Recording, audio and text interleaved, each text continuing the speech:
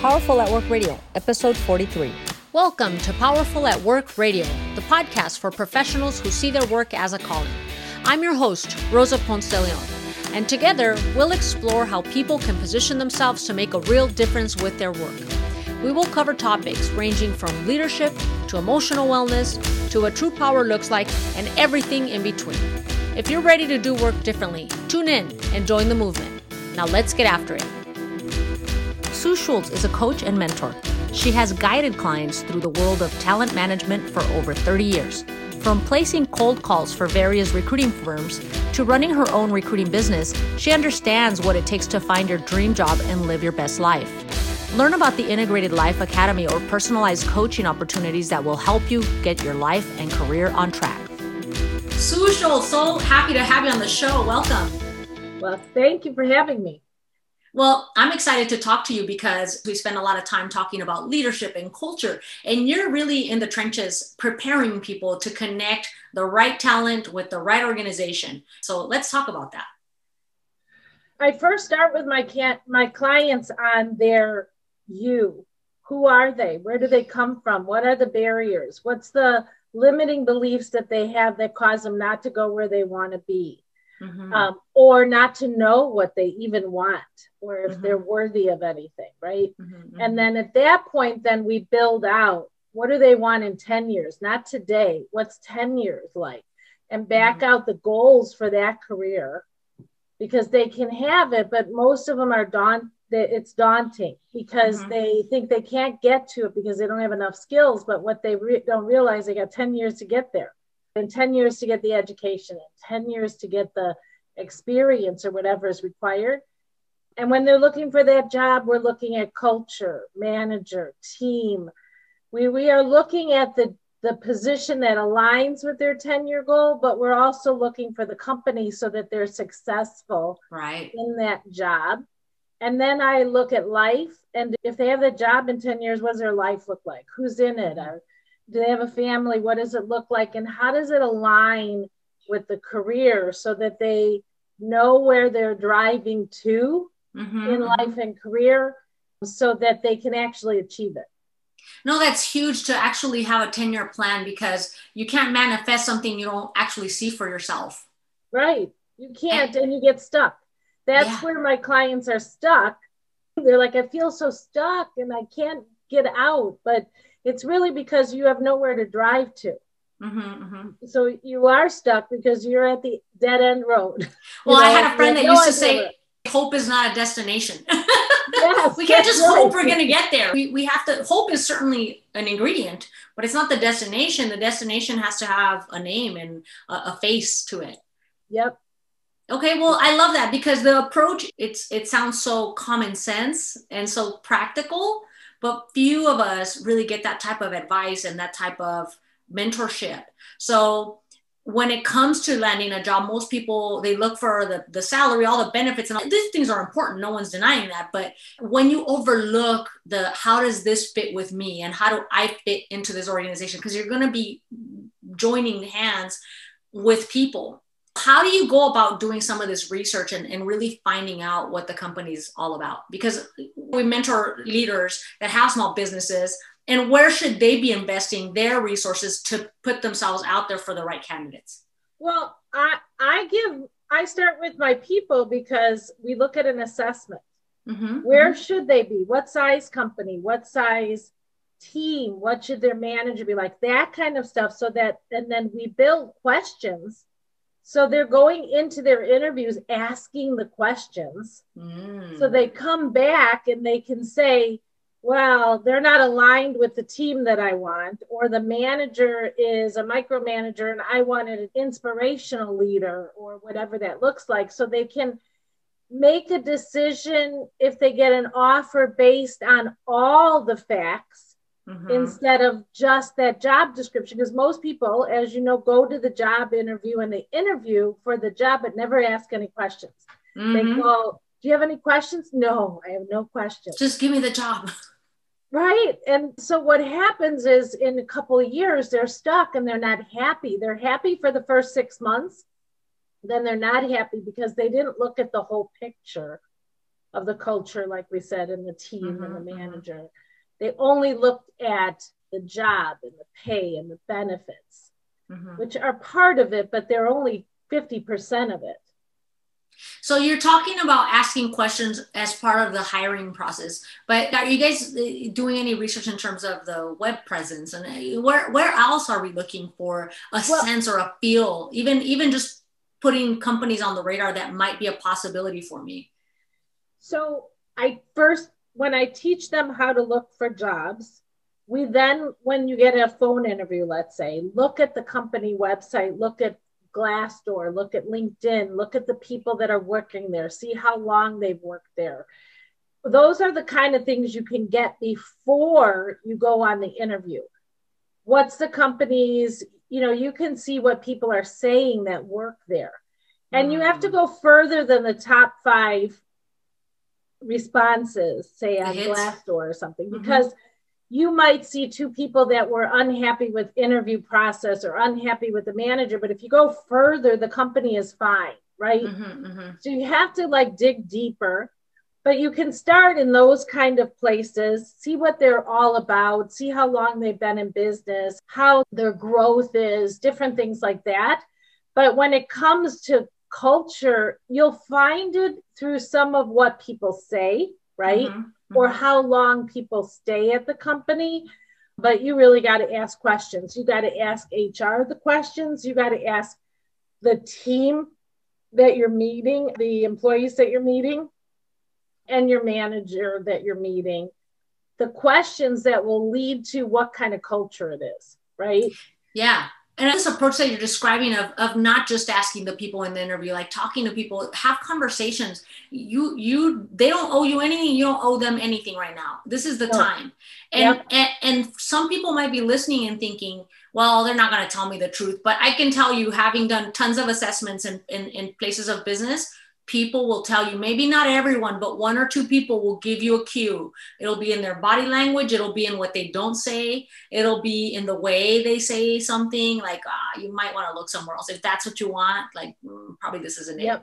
People will tell you, they'll let you know. Yep. If you ask them the correct way. Yes. I also teach the personalities, like the 4 personalities and how you talk to them. So once they figure out if they're an analytical type person, their questions should be data driven, asking them questions that they'll want to respond data driven wise. Or if they're service oriented or a promoter, how to ask the questions to them as they spend a couple minutes and determine what it is, who they are, so that they're actually going to tell them more, right? Yes. Because they're now connected.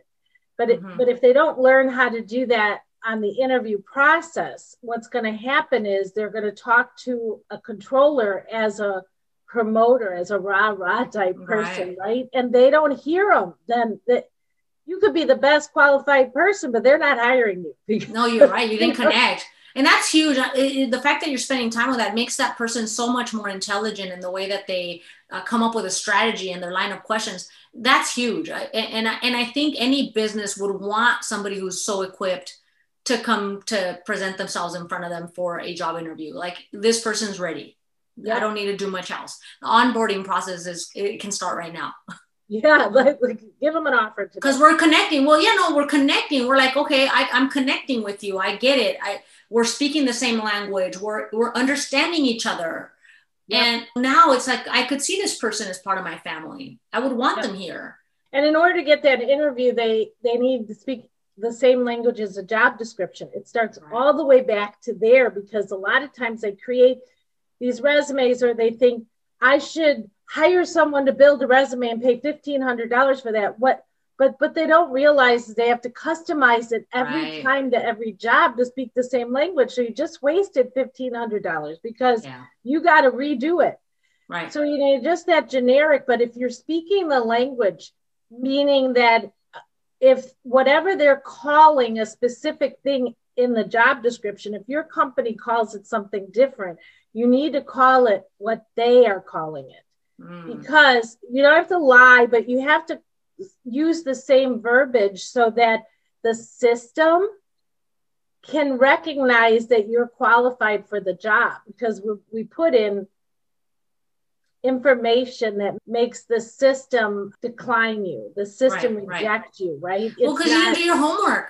If you just send the resume out as is, you get declined. And they say, I send out 100 a week and nobody wants me. And then they get even worse. And you're like, well, you're sending the same resume, you're not speaking the language. It's like you're speaking gibberish and the system has no idea what you're saying. So they have to reject you.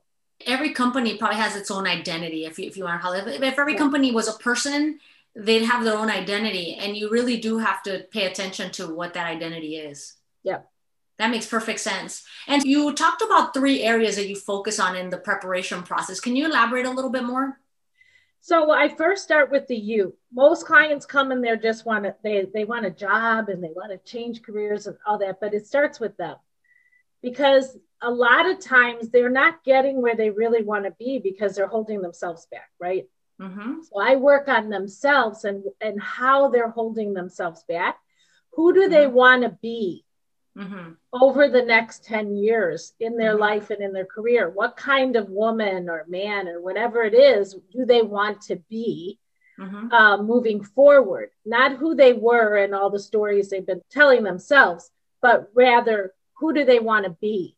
And we look at their life. We create tools that pull, because most of us fixate on the negative of the past, right? Not the positive of the past. So we work on creating what you got from that resiliency, strength.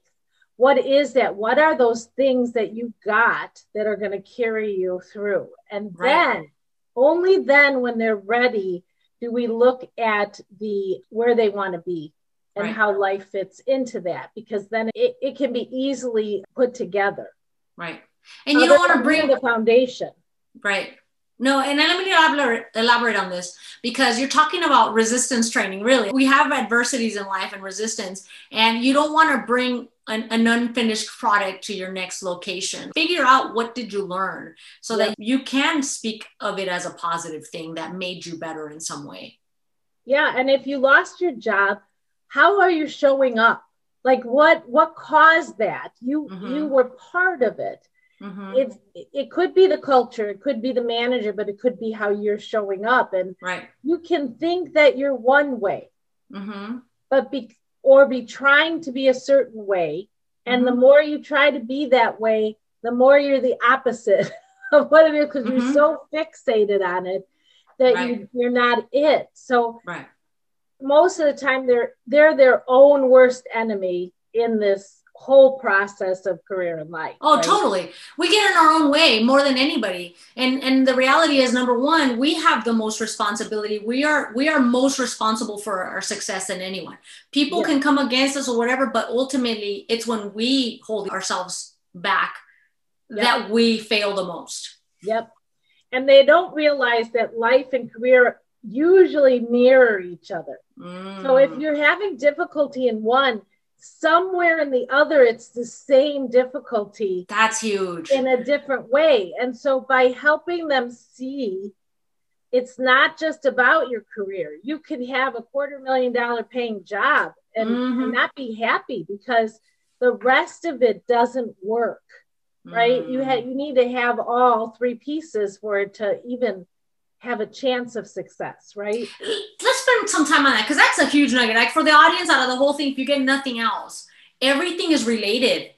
And I love that you're saying that if there's a problem in one area, because some people find refuge, they stay at work, or they'll compartmentalize their life, and that's their way of coping or whatever. But you're suggesting, if what you're saying is true, which I agree with you, that's not healthy. That's not good. That's not solving any problems.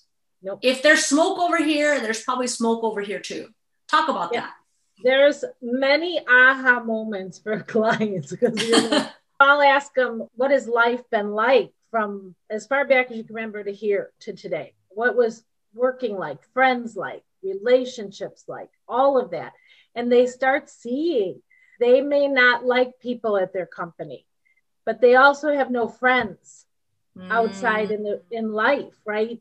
because they're not letting people in maybe. And that comes from something that maybe happened to them that they've carried along the way. And once they start realizing that, oh my God, all the things I hate at work are really in my life too, in some way, shape, or form, they realize they got a lot of work on the me piece in order to get the rest where they want it. So really, one of my favorite things is saying, when they're stuck and they don't know where they want to go, usually it's because they've been sitting in the back seat of a car while their limiting beliefs and barriers are driving the car for them. Yes. Right? And they're not driving in their own life or career or for themselves. So I work with them to get in the front seat. Those barriers and limiting beliefs don't go away because we've had them for so long. They rear those ugly heads, but they could be in the back seats and you can drive. So once they get it, they start realizing, I don't need these passengers anymore. I don't need them. I don't need them. I'm okay. I actually can be that VP that I want to be. Yeah. I don't care if my mother said I couldn't be anything but a receptionist. I don't care. I can be that. Yeah. So it's a lot about, people start out with me about career, but it isn't that. No, I love what you're saying, because let me look at it from a different perspective, because yes, we have to take ownership. If I'm the one in the situation, I need to come to this aha moment that you described. But also we have organizations and HR and huge investment into people issues inside of companies.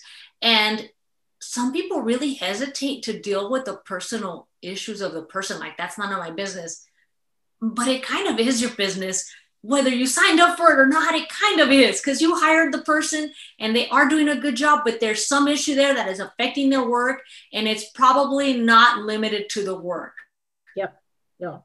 When I was a VP before I opened up my business for coaching. Like 5 years ago. And when a person was doing really well and then all of a sudden went like this. Right?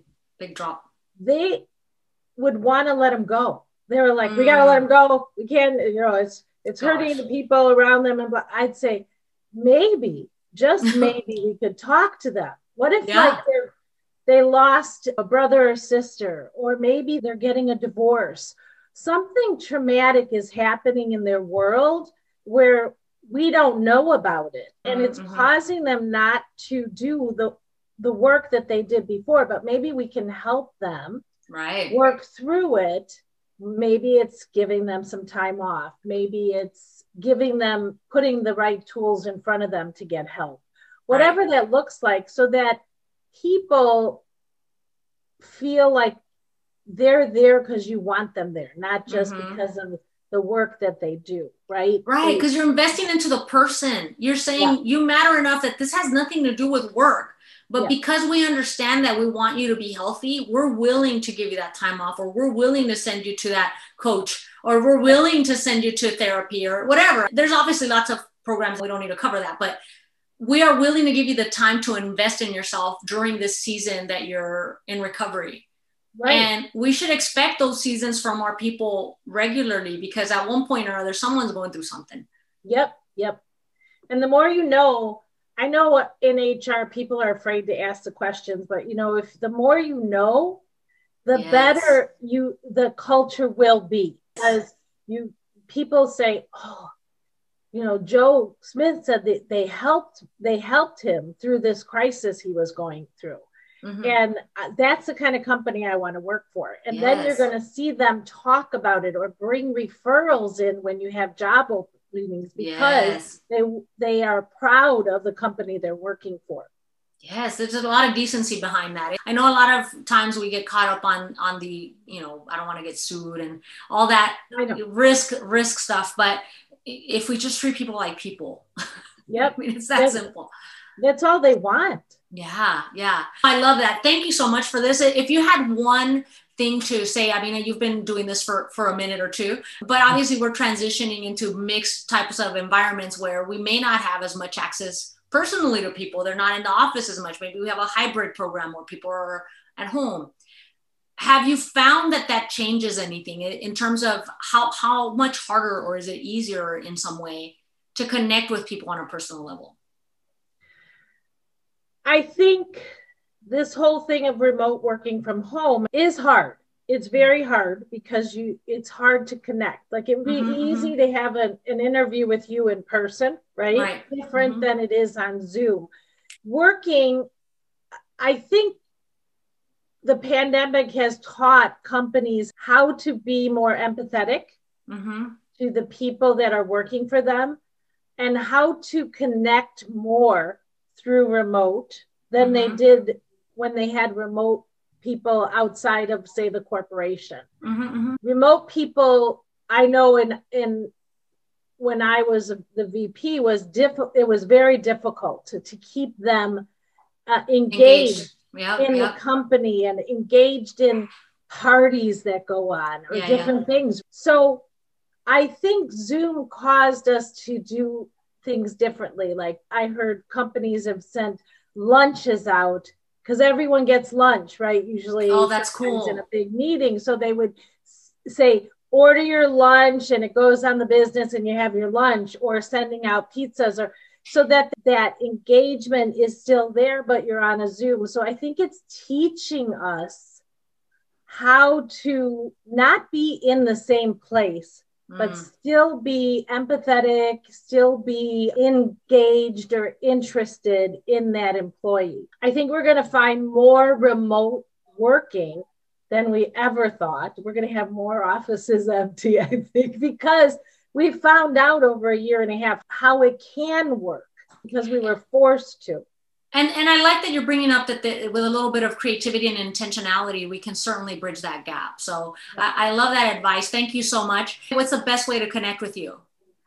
You can get me on LinkedIn. You can get me on my website, inspiredintegration.org. I have videos on YouTube. You can find me everywhere. Excellent resources. Thank you so much. We really appreciate you guesting on our show.